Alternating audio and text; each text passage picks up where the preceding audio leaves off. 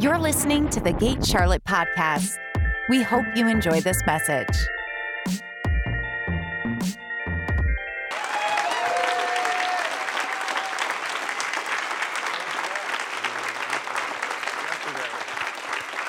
John, thank you guys so much. John said yesterday morning when he was introducing me, I feel like I've got an old friend coming to town, and it does. It feels like we really haven't had that many moments, but it feels like they've been rich, and then you meet certain people in life that are kindred spirits, that it's almost like that old friend, old soul deal, and I definitely feel that with John and Tiffany, and man, we've had some pretty epic times, and I guess I should share the dove story. But, yeah, this is my moments in ministry.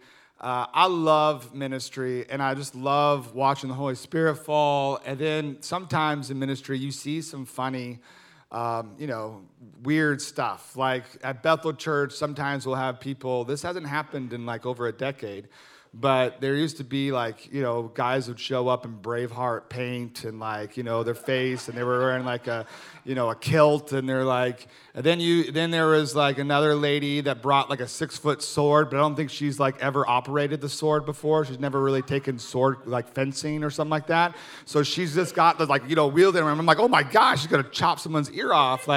And I'm usually the pastor that gets dubbed, hey, you gotta tell the sword lady to stop, she's gonna chop someone's limb off. We don't have the liability for that kind of stuff. So anyways, there's a lot of stories that I could think of, but anyways, I'll do the dove.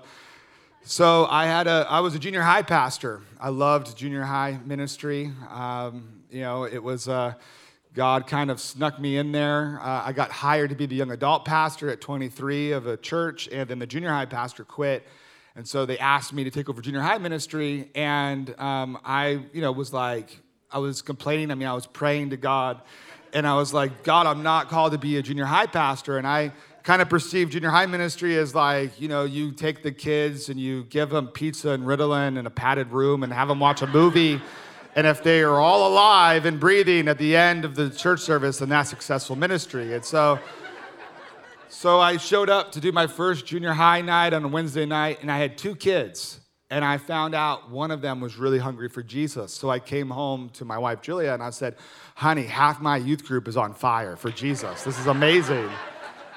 But anyways, the youth group started, exploding. God, started just raising up leaders and these junior hires. And so one of the things being a youth pastor is sometimes you are pastoring parents.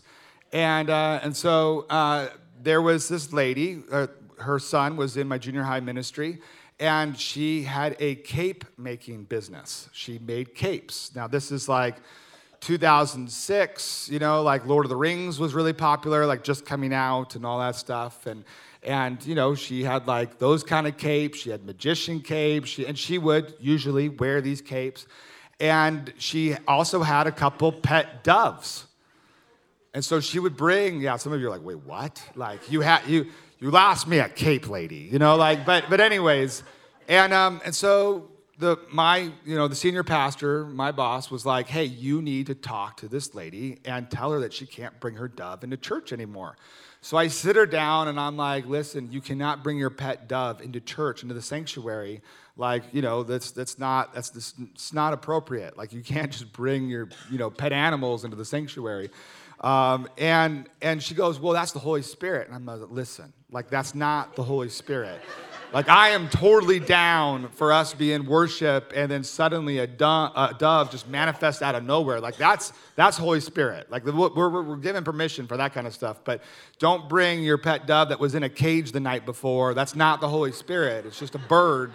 So I'm, pastoring her. She's like, okay, sure. She's doing good. She's following through. And then we have this, big conference. And we've got Don Potter and all that stuff. So I'm walking into the sanctuary. Worship had just started.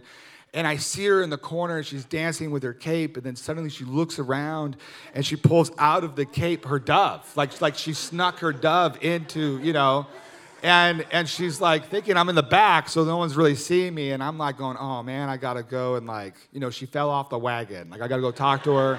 So I'm walking over to her, and the dove takes off in flight. And there's this man who's just crying out for God. He's on his knees. He's got his head back like, pour out your spirit, God. Pour it out on me. And this dove flies by and poops right on his face. But the dove had already left. Like, so he looks up and there's nothing above him. But then he's like, your spirit is green and like slimy. Like, but I witnessed the whole thing. Like, I watched it all happen.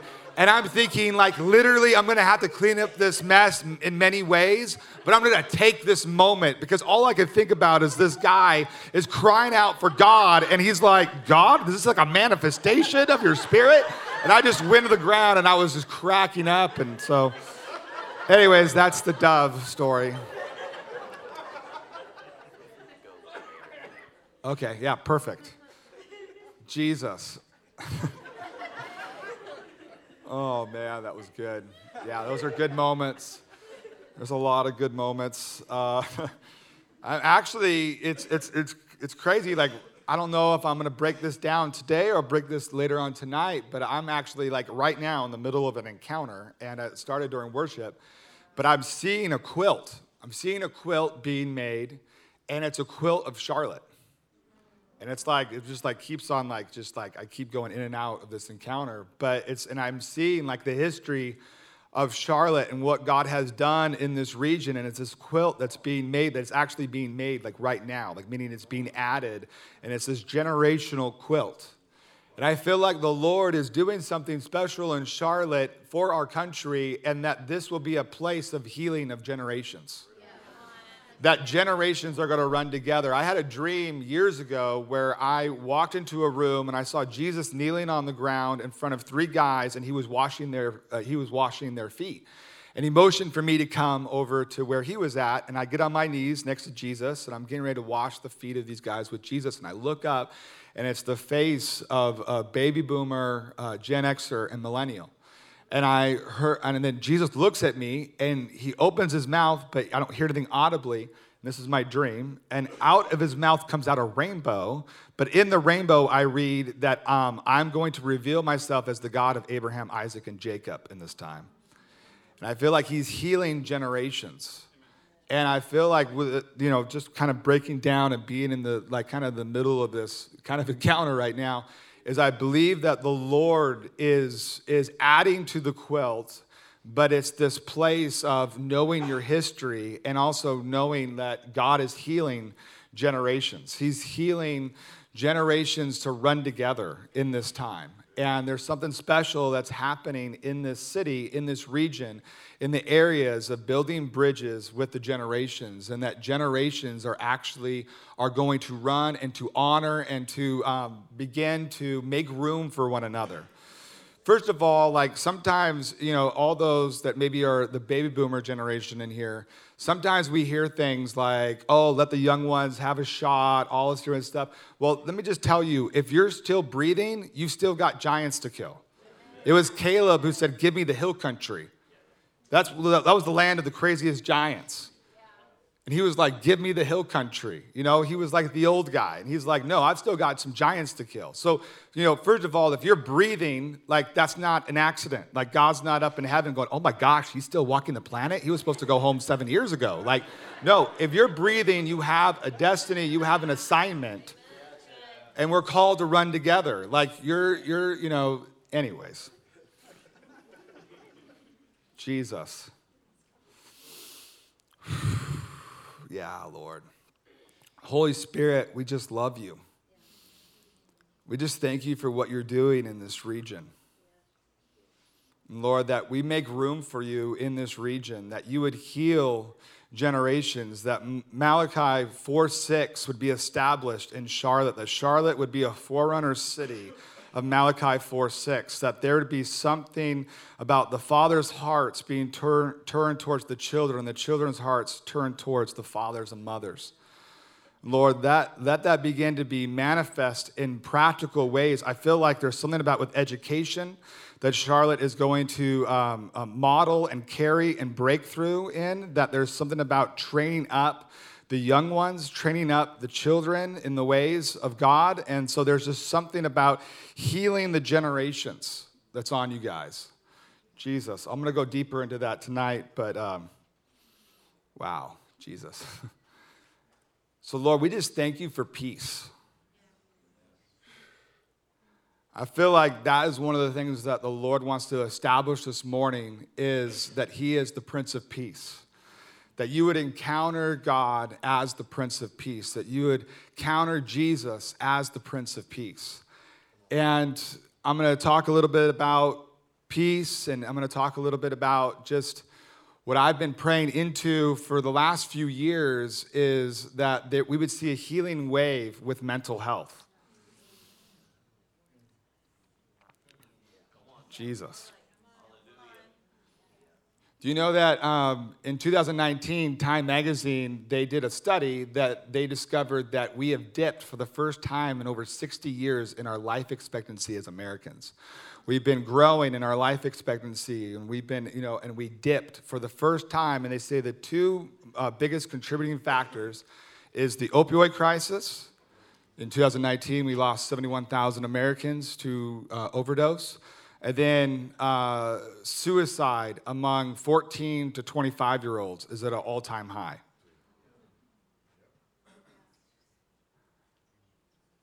I have a lot of discussions with, those that are older of like, hey, are the times now crazier than they were like 50 years ago? And you'll have, different vantage points and different perspectives. And I think the one thing that I could say that is completely different from my growing up years is the amount of bullying that's happening among high school kids and kids that have a phone. Because my bullies didn't follow me into my bedroom and wake me up at 2 a.m. with notifications saying, hey, like, this person just liked you being thrown in the trash can. This person, is commenting, yeah, they deserve it. All this different stuff where you're having a lot of teenagers where they're not sleeping and they're, just like inundated thinking, this is it.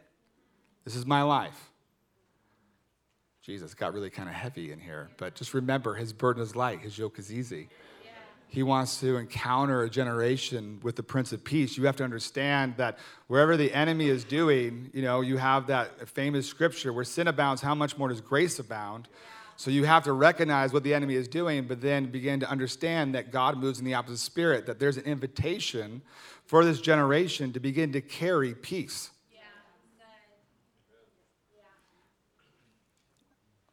Let's just hit peace for a second. I love the scripture, peace that surpasses all understanding. And we're kind of in a time right now where understanding is so important, so critical, so like a must. And you need to understand, or you don't need to understand, that when you encounter peace, it surpasses understanding. And this is what I'm going to hit on. I'm going to hit on a few things, but I'm going to hit on Romans 15:13. This is a scripture that I've been meditating on for probably about 5 years, pretty much every day. 15:13. Now may the God of hope fill you with all joy and peace in believing, in those that trust him would be another translation, so that you will abound in hope by the power of the Holy Spirit. That's such a good scripture. We just need to read it again. Now may the God of hope fill you with all joy and peace. Not some, not most, not just to the fivefold ministers, but to everybody. You get all peace, all joy in those that trust in him. And I shared this a little bit yesterday, but in order to go into the room where the God of hope is at, you have to go through the doorway of trust. And it's this peace that surpasses all understanding, that this ability to live in mystery, that we don't have to have all the answers, especially in today's world where it's like, no, I need to know, I need to figure it all out, I need to have all the answers. That's just not how God works. Oh, Jesus, some of you are looking at me with that tone of voice. Let me break this down a little bit for you. It's this place of trust, and it's a place of surrender. I remember Bill Johnson, he began a decree in the late 90s about Redding and Bethel being a cancer-free zone. And then his dad, Earl, got pancreatic cancer. And I remember going to Earl's house and praying. I remember, him going down to the Santa Maria healing rooms. I remember just contending and fighting. You have to understand Bill's family, I think it was, I might get this a little bit wrong, but I think it's his mom's side that it was like 7 generations, they've all died natural deaths. Like they died in their sleep. They died of old age, that, and then it was down his dad's line, I think it was like 5 generations. And so, to have, and, what Bill is going after, and then Earl has pancreatic cancer, and we're praying, and we've seen cancer healed so many times. And then after like a year of contending, Earl graduates. He passes on. And Bill, Bob Jones told him, hey, you need to cancel everything. You need to have a season of rest. And so he canceled speaking on Sundays, speaking to school ministry in first year. But my second year class only had 38 students. So he would be like, hey, I'm going to come into second year because we have a relationship. We know each other. And he would just process with us. We would sit on a couch in the 5th grade classroom at Bethel Church, 38 of us, and he would just sit there and cry.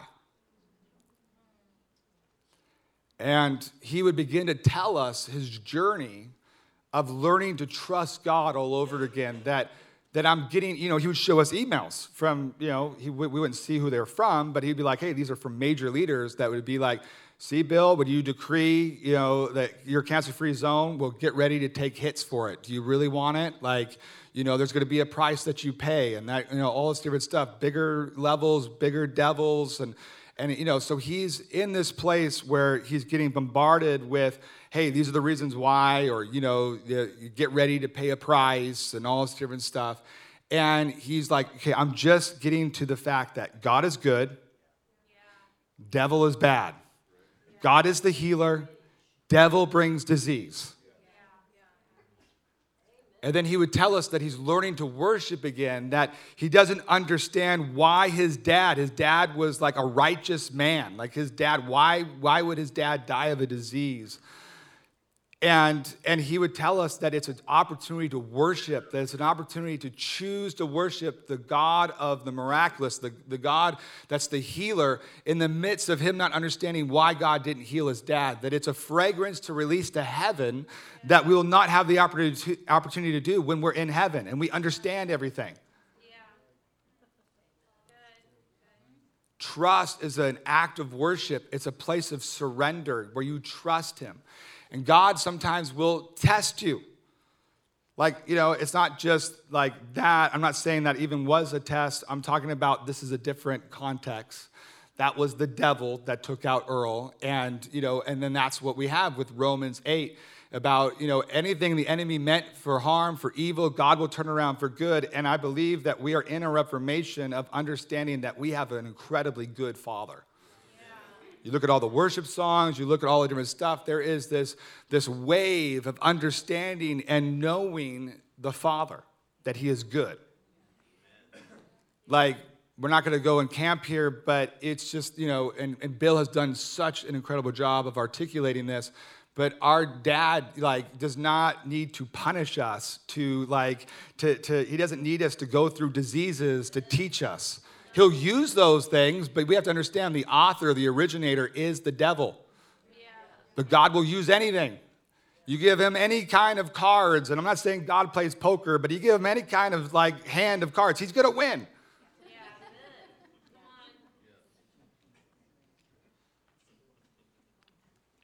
But there's also times when he tests you that do you trust him?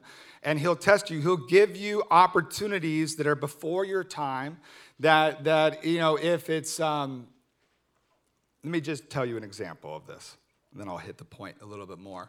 I used to travel with Bill and Chris all the time, Bill Johnson, back in 2002, and we would go down to Harvest Rock to this church, this pastor by Cheon. And it's a beautiful sanctuary, and I would daydream. I'd go into visions, and I'd just picture myself, man, one day I'm going to be on the stage, and I'm going to call out words of knowledge. I just see myself calling out words of knowledge and all this stuff. Then Bill would be like, hey, I want you to do ministry time at Harvest Rock. And I'm like, come on, this is amazing. And so I would, I would just dream with God. And it's so good to have those dreams of man, just picture yourself walking through hospital hallways and just laying your hands on people coming out of the hospitals. I mean, that's a good thing to be dreaming about. So anyways, those are the kind of things that I dream about. And so we moved down to Southern California to pastor, and we're about 45 minutes from Chase Church, and my wife is going to Azusa Pacific, getting her music degree, and so I would go to Harvest Rock, which was like down the street from Azusa, and I went to this conference, and I would always be like, man, one day I'm going to preach here, and Che grabs me. Well, first of all, this conference is going all week, and Julia says, hey, Thursday night I have a performance. Can you come to my performance? It's at 8:30, and I'm like, oh, sweet. I'm a maximizer, so I'm like, I could probably go to worship, and then I'll run over to, her performance. And so Che grabs me before worship and goes, hey, I've heard some of your stories. I've heard about the grocery store and you get on the intercom and people getting healed and people getting saved. Like, can you share a story right after worship? I'm like, oh, I'm a maximizer. I could do that. Yeah, I'll share a 3-minute story, then run over to the performance. And so Che, after worship calls me up. And he's got the microphone, and I'm walking up, and he's got the microphone in his hand, and he goes, what is on you? And he goes flying back into the drum set with the microphone. So I take a quick evaluation, what is on me? And I'm like, oh, wow. Like the hand of God is on me. Like I used to pray as a little boy, like make me the man of your right hand. Put me on like a glove the way you did Gideon. And I'm just like, God, you're all over me. And I just I don't need a microphone. And I'm just like, and I just go, take it. And there's thousands of people and they're getting blasted. And in the front row was Heidi and Roland Baker and Georgie and Winnie Banoff. And Heidi and Roland went flying into the Korean pastor section. And that they're getting blasted. And Georgie and Banoff is jumping over chairs, tackling people. And, and Bill's just, thank you, Holy Spirit. Thank you, and just... I go over to the wheelchair section and I say, get up in the name of Jesus. And people started getting, I don't know what their conditions were. Maybe some of them could get up, but I'm sure not that many could get up. So there was pretty awesome. I don't know what it was, what their conditions, but they started moving around, started walking around and people were going crazy. And then Cheon army crawls to me, hands me the microphone. I share this quick testimony and I blow it up. And then I'm like, I got to get out of here. And so I give the microphone back and I'm going out the side doors, and John and Carol, they were supposed to speak that night, and they grabbed me and say, Chad, the anointing of God is all over you. You need to speak tonight. And then Cheon hands it over to associate pastor and runs over and goes, hey, I'm the father of this house. I'm running this conference. I really think that you need to speak tonight. And in my head, I'm thinking to myself, okay, when I come home tonight, I'll come home with some flowers and some chocolates and the DVD of me speaking at Harvest Rock and say, I'm so sorry, honey, I missed your performance, but look what happened. I'll come to the next performance. That was going on in my head. But thank God, out of your mouth, your heart speaks. Where I said, thank you so much, Che. Thank you so much, John and Carol. I'm so honored. I'm so privileged. But I made a commitment to my wife, and I need to go to her performance. Thank you, thank you, Michaela. And I'm going, what in the world am I doing? But I broke a couple of traffic laws because I was a little late, just putting cards on the table. But I made it, and I was a little bit late, and people were shh, to shushing me, and I'm like, do you know who I am? I'm the man of his right hand. It was such polar opposite atmospheres. You know what I mean? I'm on the stage without a microphone. And everyone's ah! And then I'm trying to get in the back. And everyone's who is this guy? Disrupting the performance. And but I sat there and I was just oh my gosh, I made the best decision ever. And it's that place, and it was years later that I preached at Harvest Rock, and it was this place of trust that even though that this is a God dream, this is a God invitation, it was the wrong timing. And it's that place of, no, I care more about my calling, I care more about my assignments than my relationships, my covenant relationships, and that would be a sign and a manifestation that you're probably taking things too soon. And it's that place of trust, that I trust the Father that he'll bring me back around full circle at the right time. It's not a matter of time, it's a matter of trust, and that you trust him. And it's an act of worship. And that's how you encounter the God of hope. That's how you experience all peace and all joy in those that trust him. Jesus. we've had a fun 2 years. We've had, this coronavirus and all this stuff that's happened with mental health, and you need to understand what the Lord is producing in our time. That if you understand James 1, where you begin to count it all joy, all the trials and tribulations and tests, attacks from the enemy, when you begin to count it joy, that it produces what? Endurance. And that the Lord is producing endurance in our time.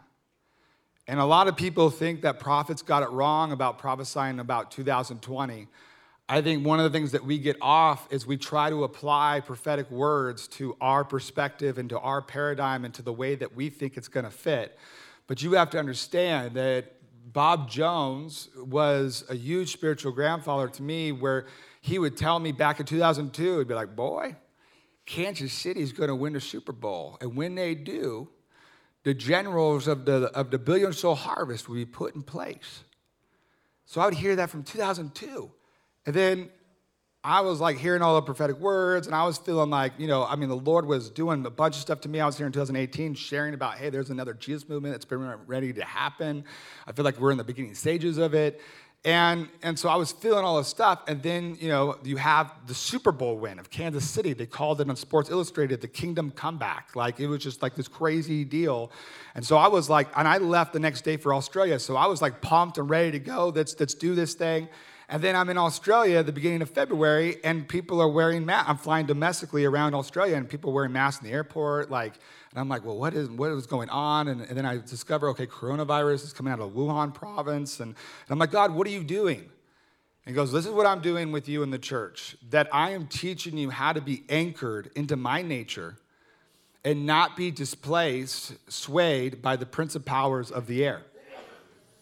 So, I ended up coming back from Australia, then I left for New Zealand 3 weeks later, and I came back from New Zealand like March 17th or whatever, and then the lockdowns happened, and I lived next to a Trader Joe's, and I showed up to Trader Joe's and to get some supplies, and I have my grocery list. I love these chicken burritos that they sell, and these green chili chicken burritos, and there's none left. And I'm like, are you kidding me? And then I see these two women like fighting over like toilet paper and napkins, like they're in their 50s and they're like fist fighting, like it's like Street Fighter 3 or something like that. I'm like, what in the world is going on? So what is the spirit that's screaming at you? It would be scarcity, which would be a spirit of fear. Yeah.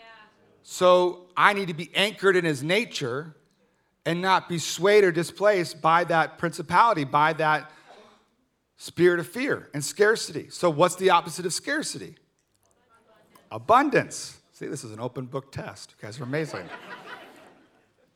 Abundance, that you're connected to your Father, that the birds of the air are not worried about tomorrow, that you know that he's your provider, and that if you are moving in abundance, that means that you have more than enough, and that means you need to be generous and give away what you have. So I'd be like, all right, I don't have those on my grocery list. Well, whose groceries am I buying? Because I'm not going to be swayed by that principality of fear and scarcity. I'm going to go buy people's groceries because I'm moving in the opposite spirit. And I feel like the Lord has been trying to teach us how to move in the opposite spirit while being anchored in his nature. And so if you have this is way bigger than, COVID and all that stuff, that you have to understand that the enemy has been attacking in this time. Some of it's technology, some of there's a number of different factors, but he's been attacking mental health. And so I've been just feeling like there is a wave of healing coming over mental health. And I'm going to talk a little bit about my journey where I went through a barrage of stuff. First of all, I'm a super optimistic, positive, I'm seeing crazy stuff. I've overcome stuff, I've got victories and all this stuff. So I'm like, yeah, whatever gets thrown at me, let's tackle it, let's go for it. And in 2014, in September, I lost my grandma, who was a spiritual mentor, one of my greatest spiritual mentors in my life. And I lost my grandma, and I started a season where I would have every 4 to 6 months have 3 points of trauma that lasted for 4 years. So that's 7 deaths. I had 3 surgeries. I had 4 like major injuries. There was, financial stuff. People stole money from us. There was just, a couple of different things that happened. And, I just kept on like going, like, okay, here we go. Like, I'm moving in the opposite spirit, and then I'm also like, hey, I get a sozo at least once a year. I see that as like a good little, there's a reason why you go get your car oil changed and a tune-up. That's what it feels like, a spiritual tune-up. Like, then that's just always been my deal for the last 20 years. I love getting sozos and just checking in, making sure I'm good. But I was, doing that. I was doing all the different stuff that you did. And I was like, all right, no, like I'm setting my, and it was weird because during that season, there would be like this spirit of foreboding that would try to become familiar in my life. And I'm like, I am not familiar with this thing. Because I was 34 when trauma started really coming into my life. And it was like this barrage. And in 2018, right after being with you guys in September, I was in a crazy car accident where I fell asleep at the wheel, and it was, I'll tell you the story. If you follow me on social media, you'll see an awesome millennial selfie moment, because I took a selfie video right after my car accident, and I'm bandaged up, and these highway patrolmen are looking at me like, what in the world are you doing, taking a video? But anyways, I went and ministered in the Central Coast of California, and I was meeting with Heidi Baker and Will Hart at 9 a.m. in Redding, so I woke up super early, like we're talking 2:30 in the morning, to drive through barrier traffic, and I had a 4Runner, a Toyota 4Runner at the time, and I'm like, okay, hey, I could get to Vacaville, and there's no traffic from Vacaville to Redding, so I could just, I'll sleep an hour, I'll get through the barrier traffic, because usually 6:30, it's gridlocked. So I, that's welcome to California. And so I get to Vacaville, I slept for an hour, and then I start driving, and then after an hour, I started like nodding off, and I'm like, okay, I gotta pull over again. And I had this meeting at 9 a.m. with Heidi and Will, and so I'm like, you know what, I got 10 minutes. So I went in the back of my phone and just closed my eyes. I don't think I fell asleep, but I was all disoriented and pretty out of it, and I forgot to put my seatbelt on. And about 10 minutes later, I fell asleep at the wheel, going cruise control, 75 miles an hour. I woke up like with my hands off the wheel, and I'm like bouncing, and I'm going right towards a concrete pillar on the side of the road, on the side of the 5 highway. And I hit the brakes, and I'm thinking, I gotta get back onto the highway. And I'm getting back onto the highway, and I'm fishtailing, and the tires grab, the asphalt, and I start flipping. And I have that thought of like, no way is this real. This must be a dream, and because I just woke up from a dream. And I start flipping, and then suddenly I feel fingers go across my chest, across my legs, then the forming of a palm that felt like a cocoon, and then I was knocked out. And I came to in my 4Runner, missing my left shoe, going, where is my left shoe? And then I found my phone, and I was like all out of it. I'm on the side of the highway going the wrong direction, facing the wrong direction, and the highway patrolmen were across the street, and they came running over to me, and I'm like kind of out of it, and I'm out of the car. I'm like, where's my shoe? I can't find my shoe. We found my shoe like 200 yards down the road. And I'm trying to talk to the highway patrolman, but like I've got stuff in my mouth, and I thought it was my teeth. I was like, oh no, I knocked out teeth. And I pull out 5 rocks out of my mouth, meaning that I was doing that on the side of the, bouncing off the freeway, bouncing off the highway. And the highway patrolman said, we watched you flip 5 times and you be ejected from your sunroof, and you bounced a couple times on the highway. I've got scars on my back and all this stuff. Bounced, and then you were brought back in to the 4Runner. You were brought back in from and then I woke up and I was like, what the heck just happened? And I was like, no way was I out of my 4Runner. Like I woke up back in, And so anyways, the doctors are like, I had a severe concussion, but other than that, no broken bones, nothing. They're like, you need to understand, like 73% of those that get ejected from the windshield or a sunroof, they end in a fatality. Like for you to just walk away today is a crazy deal. But I had, really crazy brain and concussion issues. I was really sensitive to light for many months, and I would have night terrors, and I had severe PTSD. And so somebody gave me a car. It was I call it the car of humility. It was a discontinued 2006 Scion. And I showed up, like, this is just a little side thing. I showed up. It was this lady who was a missionary, and she gave me her, car because she was leaving to go somewhere to missions. And she had, like, flower stickers and all this stuff. And the Lord's like, you leave it. And I'm like, what? There's a bunch of flower stickers on there. Like, it's very feminine, And I'm like, no, this is your season, this is your season of just, like letting go, the season of humility, And when I was in the ambulance, I heard the Lord say, let me back up. When I was knocked out, I saw one of my healing angels, and it was like a football field away. And he came walking up to me, and right when he got up to my face, he smiled, and that's when I came back to consciousness. And so I was in the ambulance, and I hear the Lord, audible voice, say, this is a reset season for you. And I knew exactly what that meant. It meant that I needed to lay down everything, that it was a place of trust where I was like, man, I just did this epic conference with like Heidi Baker. And you have to understand, like, I felt like there was a lot of like warfare stuff going on. The summer of 2018 was a crazy summer where we were seeing so much God stuff, but then there was like another heightened level of like demonic activity, meaning like a couple like witches and covens like came to one of our meetings, and we did a meeting with Heidi, and they came with a casket with my name on it, and then another witch cursed me at another meeting, said that I'll die the way that my namesake died, which is my Uncle Chad, who was killed in a car accident. And so you have to understand this, though. And that summer was crazy. We had the car fires in the summer, which I'm sure you guys are from North Carolina, so you have no idea what the car fire is, but it hit us in Reading really hard. People died in the fire. There was a couple people I knew. And so anyways, I have friends that lost houses in the car fire, and it was a real traumatic time, and we just had our son, David. So we were like 3 months, couldn't live at home.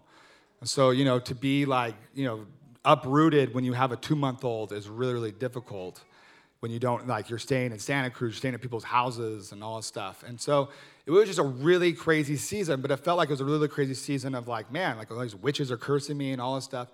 But me, like, where the Lord's like, hey, you need to take, like, this is a reset season. That doesn't say anything that the enemy wins. Because the enemy kept on saying, oh yeah, we're gonna like stop this ministry basically. And the ministry is blowing up, there's so much fruit. But then the Lord says, hey, this is a reset season. And it's like this place where it's like you could have the same manifestation, but it be two different places. Meaning that you could be operating in fear and go, oh my gosh, like, look at the power of these witches and all this stuff. And I almost died in this car accident. I'm gonna just shut everything down because I'm scared. No, I'm shutting down everything because I'm trusting the Father. That he'll resurrect this at the right time. So I was dealing with night terrors, dealing with all this different stuff, and the reason why I was sharing about getting the car, this was a month after my car accident. I jump on a plane and I have a claustrophobic attack. I have a panic attack. I'm like, my chest started pounding, tightening up, my peripheral vision shut down. I got claustrophobic. I've never been claustrophobic in my life, and you need to understand that I have flown over like 1 million miles with United Airlines, Star Alliance. Like that's part of my calling. And it's intriguing that the enemy would be attacking where my calling would be. And so I'm like, hey, something's really off if I'm throwing up in the airplane. So I went and saw a psychiatrist that works with special forces, works with military to assess, do they have PTSD? And so she, asked me about my lifestyle and the different things that have happened. And then I told her, man, this last 4 years has been a barrage. Like I've dealt with almost dying, and I've processed that, and I've dealt with a couple different other traumas. But I felt like I just went through 4 years of just like back to back to back to back to back trauma. And she's like, yeah, like the straw has broken. Like, like your cortisol levels are shot. Like, all this stuff. And then I began to learn about my body. I began to learn about, okay, hey, this is how my body reacts to trauma. Like there's great books out there. The Body Keeps the Score. That's a great book. Like, it's amazing how science is connecting the dots with our soul and body. And we should be the leaders of articulating what leading our spirit leading the way connected to our soul and body. But, begin to read Brene Brown books, begin to go on this journey, and I would spend time with the Lord. And so about a month in, again, I'm in the prayer chapel in Reading, and the Holy Spirit says, hey, I want to take you on an adventure. I'm like, sweet, let's go for it. And so me and the Holy Spirit are just hanging out, and he takes me to, not Yellowstone, yes, thank you, Yosemite, good old John Muir. And so when I was in Yosemite, and then the Holy Spirit, gives me this art easel, and I suddenly turned to 6 years old. And the Holy Spirit says, it's time to do art again. And I get triggered, I see myself as 6, and I get triggered of a memory where my grandma, that, spiritual mentor that passed, was the first point of trauma in September 2014. I ended up losing all my grandparents, Julia losing all of her grandparents. We had 7 deaths. We had a miscarriage in that time. So there was just a number of stuff that was going on that we were processing. And but this whole deal, the Holy Spirit says it's time to do art again, and I get triggered I went on an art tour. My grandma was a professional artist, and I went on an art tour with her, and I felt a lot of pressure to be creative, to be an artist. And then I had some bummer experiences with some art teachers when I was 8 and 9, to the point that I began to sabotage my creative side, and I began to sabotage and shut that down and say, my dad would kind of make these jokes oh, I guess creativity skips a generation. I know that sounds pretty harsh, or there's I guess you got my creativity and not mom's creativity. I only draw stick figures as well. And so I just began to agree with lies. To the point that I was in high school taking ceramics, and I flunked high school ceramics. You have to work really hard. You have to really sabotage yourself to flunk high school ceramics. So, and in my 20s, I was I found other sweet spots in my life, and I always would be man, I wish that I did art, but, that's just, that passed me by. The formative years to develop that passed me. I've got these other sweet spots that I'm growing and paying, energy and time to. And so when I'm 36 now, dealing with this car accident, and the Lord says it's time to do art again. So I began to go and enroll myself in art classes. And I'm telling you, it was so crazy. Before, when you're going up to your paint, you're getting everything together, you have these voices, you don't belong here. Everyone else is further along than you. You're too old. Look at everybody that's younger, all this different stuff. But then when you could silence those voices and you begin to get lost in art, I would leave there and go, man, there's a level of wholeness that's happening that I didn't realize that I could get from doing art. And then I didn't even realize that it's Harvard did studies about art therapy healing PTSD. And but it was an arrow that I had from my childhood that I had not picked up. And I began to discover that this was a major arrow that brought healing and wholeness to my life through trauma. Obviously, God doesn't give you one arrow to get rid of your trauma. He gives you many arrows. And so I began to discover many arrows. I began to cultivate many arrows, whether that's going to counseling, whether that's getting EMDR, whether that's, all that different stuff. Float tanks are amazing, reading Brene Brown, all this different stuff of going, hey, I'm going to get rid of this trauma. Here's the deal. There's a difference between being present in your trauma and your pain and being stuck in your trauma and pain. Because we don't need, I hit this a little bit yesterday about escapism, we don't need to escape from our pain. We need to invite God into our pain, be present in our pain, but not get stuck there. And sometimes it can feel very similar, or maybe you're not feeling like you're getting traction, but you have to begin to discover different arrows that you are taking ground. And sometimes the enemy will try to discourage you and say, oh, look, you took a step back. Well, you just have to do the math. 2 steps forward, 1 step back. That means you still have 1 step forward. You're still taking ground. And you don't despise the day of small beginnings. And it's pretty crazy, too, when I was going through my car accident, going through all this trauma and the PTSD, and it didn't happen after just one prayer. And I would go up, vulnerability is so huge. It's a place of strength. So I began to find people in my community, hey, I need prayer. I need and so they would give me wisdom. They would pray for me. And it was always interesting. Sometimes you would get the reaction after a couple months, Chad, you're still dealing with that? what's wrong with you? Like, you didn't apply the wisdom that I gave you, or like, but you're a giant killer. You've seen like eyes like form, creative, like, all this different creative miracles, all this stuff. You should be done with this. And you're just like dealing with the shame, and you're just like, no. I'm still killing this thing. And I don't need to feel shame that I'm still killing this thing.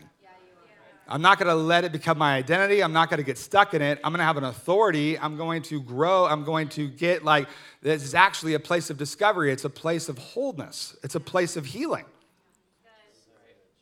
And sometimes when you go through trauma, 80% of your community runs for the hills and 20% gets closer.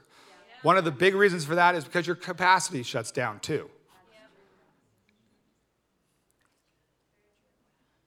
Jesus.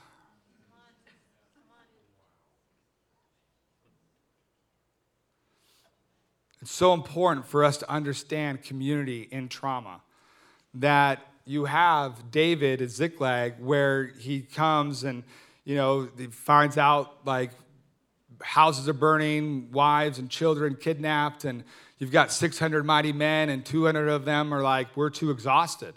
And it's so important for us as leaders, especially, that we know when to rest by the river. But the deal is you have to know your seasons, and you have to know how, well, let me just finish that story. So 400 of them and David go get what the enemy has stolen. They bring it back. The mighty, his mighty men are like complaining, like, why are we going to give it to these 200 guys? They just rested by the river. And David made it a law, made it a decree. Everyone gets back what the enemy has stolen. And we need to have people, when we're too tired to fight, when we've gone through like all this trauma, we're just exhausted, that you begin to let people fight your battles. Yeah, that's good. Jesus. So, gosh, I'm going to land the plane. It's 12. John said take a little bit longer, but this is normally when I'm landing the plane. But I just want to hit this. That, first of all, there's hope. Hope deferred makes the heart sick, but desire realized is the tree of life. That you need to begin to connect to the desires that God has birthed and authored inside of you, that you begin to be connected. You align yourself, and it connects you to the tree of life, which is Jesus, and it breaks off hope deferred. And here's the deal that I love, and this is going to be a generalized statement. I'm talking about generations, and you need to understand generations are carrying different things for the other different generations. And there's, baby boomers, there's, again, generalized statement, they have like this crazy work ethic, right? Like you would hear things like, we crawl in, we don't call in, and all that stuff. And then you have millennials, and you'll see like, I got a little tickle from some people. So anyways, it's always interesting to study generations and to study history and to see the swinging of pendulums and reactions, or just like, no, we're going to like, that was maybe a blind spot for that generation, like they worked too much, or they weren't vulnerable enough. And like, you would be a lot of stuff of like, man, you don't tell people you're going to like a counselor, like, you're going to a quack, you're going to like, all this different stuff. Like that was like a no-no. You were shamed if you went to go get counseling. And then you have millennials that like are in this like, hey, and I love it, because it's this place of you can't love others. Thank you.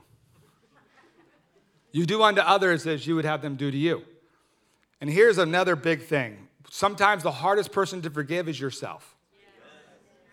And I could feel it off of people when I'm on an airplane, or not on an airplane, I'm on the gate, because I do a lot of stretches at the gate, and I do a little workout. Normally I bring a jump rope with me. I didn't on this trip, but anyways, I'll have people go, man, young man, what are you doing? Like, you're working out and all this stuff. And I'm like, I'm recovering from a car accident. And I'll start telling them, like, I was ejected from the sunroof. And they're like, oh, you weren't wearing your seatbelt, were you? You'll probably never do that again, will you? And like, you could feel like the shame.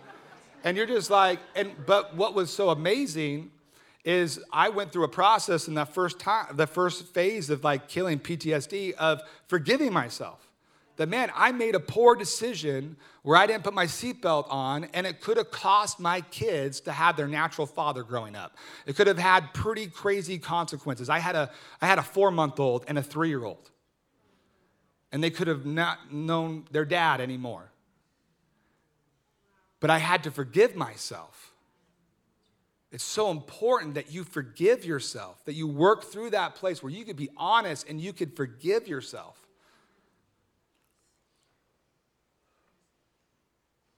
But it's so important that I've seen this in I'm a tweener, so I'm like a millennial and a Gen Xer. I was born in 81.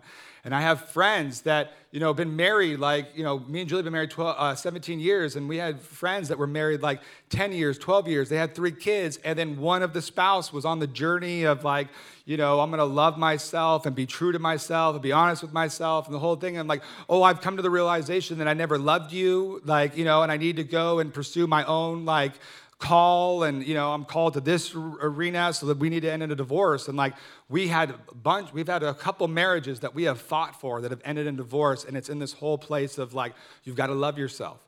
And see, the deal is, if we're talking about wholeness, you will not realize that I can't minister to other people. I'm on this journey of wholeness and this journey of making sure my heart is good, and that I'm not going to minister to others. This is a me time and all that stuff. And it's so important that we don't stay there where we become selfish, self-centered, self-consumed. That if you want breakthrough for yourself, you have to begin to fight for other people's breakthrough. And sometimes you don't realize that you're carrying breakthrough or you're carrying wholeness until someone else encounters God and becomes whole. Amen. I shared this a bit last night, and I landed the plane with it last night, and it's something that just has rocked me and rocked my world. I was going through all this trauma, and it was December, so it was 2 months after, and this lady had dinner with us, and she said, hey, my husband was in a severe accident where he was run over by a drunk driver on his bike, and he's not paralyzed. It's not a spine injury. It's a brain injury, and so his brain doesn't fire. He can't communicate. He can't move, and she says, hey, you need to take him surfing. I had this encounter with God while you were speaking in Southern California. And I heard the voice of God say, this man will take your husband surfing. So she looks at him and goes, will you take him surfing? And I'm like, first of all, do unto others as you'd have them do to you. I could have been in his spot. And I hope to God I have friends that would still take me surfing, strap me to a surfboard because I'm still breathing, I'm still alive, throw me on a surfboard, and so I'm like, no, I need to take this guy surfing, but I'm not better yet. So I looked at her and said, hey, when I'm better, I will take him. Well, I go on my journey of, EDMR or EMDR or, all the different stuff. EDM. Anyways, I go through that whole deal, and then suddenly it just kind of came together, and I forgot about the conversation that we had in December, that I took him out surfing in August, the end of August, and I take him out surfing and catch 3 waves. It was amazing, and we're loading him up in the van, and they take off, and then I suddenly have this realization and this remembrance of the conversation that we had in December. I'll take him out when I'm better, and I suddenly just look down at myself, and I'm like, I guess I'm better. And I'm telling you that if you are dealing with trauma, go and discover your many arrows and discover the God of hope, and don't be stuck in trauma, but know how to be present in it and then begin to get out. But one of the ways that you'll discover that you are carrying wholeness or you're carrying breakthrough is when you contend for others. That you wouldn't put yourself in a spiritual timeout, that you wouldn't put yourself, that you wouldn't feel shame. Like you have to understand, I just went to Hawaii, and it was a huge victory for me. That because I broke through I had a lot of indicators. Like I jumped on a plane to Australia, and then I jumped on another plane to New Zealand. I had no trigger points. It was amazing. It was awesome. And I went to Hawaii December 9th, my birthday. I was supposed to go December 8th, and the test didn't come back in time, so they put me on the plane for the next day, which was my birthday, and I was invited to do this little leadership thing. This is December 9th, 2020.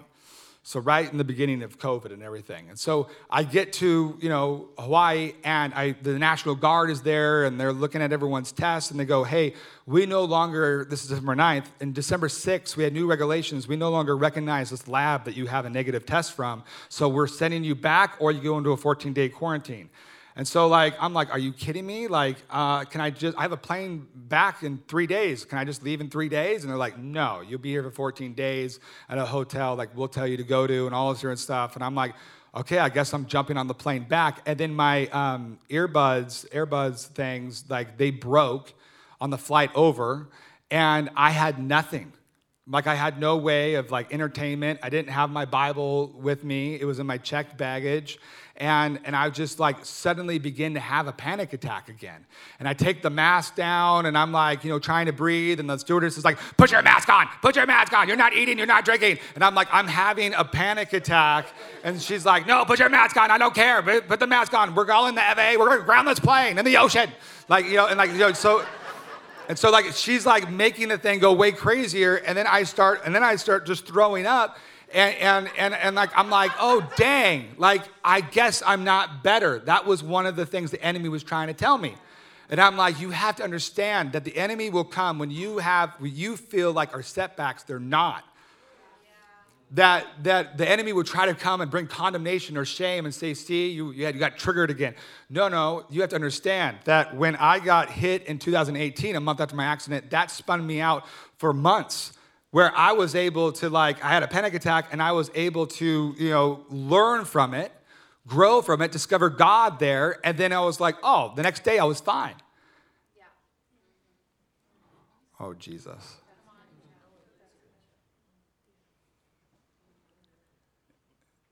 It's moments like that of invitations. It's moments like that where you're on a crossroads, where you could either jump back into the quicksand and begin to believe the enemy that you're just never going to get over it, you're never going to get whole, or you're like, oh, whoa, look at that. I rebounded. I begin to learn about my body, and I'm like, oh, I'm getting a little bit of tightness in my chest. That means there's something going on with my cortisol levels. There's something going on with my emotions. So there's something, what's going on in the atmosphere? Oh, okay, I'm going to lean into the Prince of Peace. Oh, wow, now I'm not out for months. I'm not out for weeks.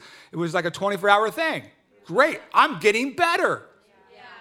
I'm learning more about my body and about my soul and about my spirit. This is amazing. I'm growing. This is called growing.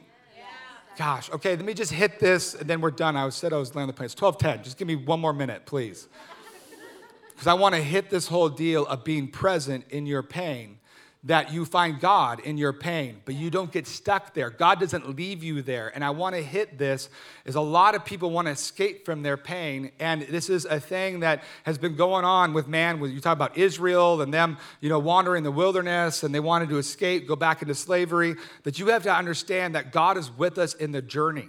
And sometimes we're like, oh, this is too painful. I want to shove it down. I don't want to look at it. The Lord's like, no, I'm here with you. I want you to look at it and find me in your pain, and then you discover a place of wholeness. And so you have to understand that the most beautiful times of your life should be transition. That I love watching sunsets and sunrises. It's one of my favorite things to do. So it's one of my favorite places to talk with God is sunrises and sunsets. And so I was on my back porch one day, and I'm watching the sunset, and the Lord says to me, Chad, what have you done for a sunset? What have you done for a sunrise? And I'm like, man, I've made reservations 3 months out at a restaurant that I took Julia in Laguna Beach, and I made sure that we had the best table for the sunset, and I looked at the calendar, the clock of when the sunset's going to be, and I've woken up at 3 a.m. to go bike up a mountaintop to watch the sunrise, and he's like, isn't that interesting, Chad, that you've done that it's the most beautiful times of a 24-hour cycle is sunrise, sunset, it's transition. The most beautiful times of the day is transition. The most beautiful times of your life should be transition. That I said it last night, that we're called to go glory to glory, but no one loves the two. But you have to find God in the two. You have to find God in your pain, that you have to find, then you begin to operate out of a place of victory because you are in him and he is in you. So just put your hands on your heart. See, that took 2 minutes. Lord, right now, I just pray that the Prince of Peace would be revealed, that you would establish a well within us where we know the Prince of Peace. And I pray that people that are dealing with sleepless nights, that are dealing with sleep deprivation, they say that, if you don't sleep for a 24-hour cycle, you're legally drunk, like meaning that you have the same body chemistry as being intoxicated. They say the number one trigger point for mental health issues is sleep deprivation. And they say that 70% of Americans are sleep deprived. And so, Lord, right now, I just pray over our sleep. I pray, Lord, that we would have radical dreams about you, Dad, about our calling, about our destiny, but also that there would be angels assigned to our bedrooms, that we would have wisdom on, what is keeping us up at night. But Lord, I just pray for mental health. I pray for anxiety to bow to Jesus. I pray, Lord, that trauma bows to Jesus, especially childhood trauma. And I feel like there's some of you in here that you have a point of trauma in your childhood, but the Lord gave you an arrow in your childhood that the Lord is asking you to pick back up. Maybe it's art, maybe it's dancing, maybe it's horseback riding. That you would begin to discover the many arrows that God has given you to begin to have victory in your trauma. So Lord, right now I pray that you would just come as the God of hope and that you would deliver trauma, depression, anxiety, any hopelessness. We just break that off right now, that they would connect themselves to the God of hope. Amen. You've been listening to the Gate Charlotte's podcast. Consider subscribing so you don't miss a message, or sending this to someone who might need encouragement today. Thanks for joining us.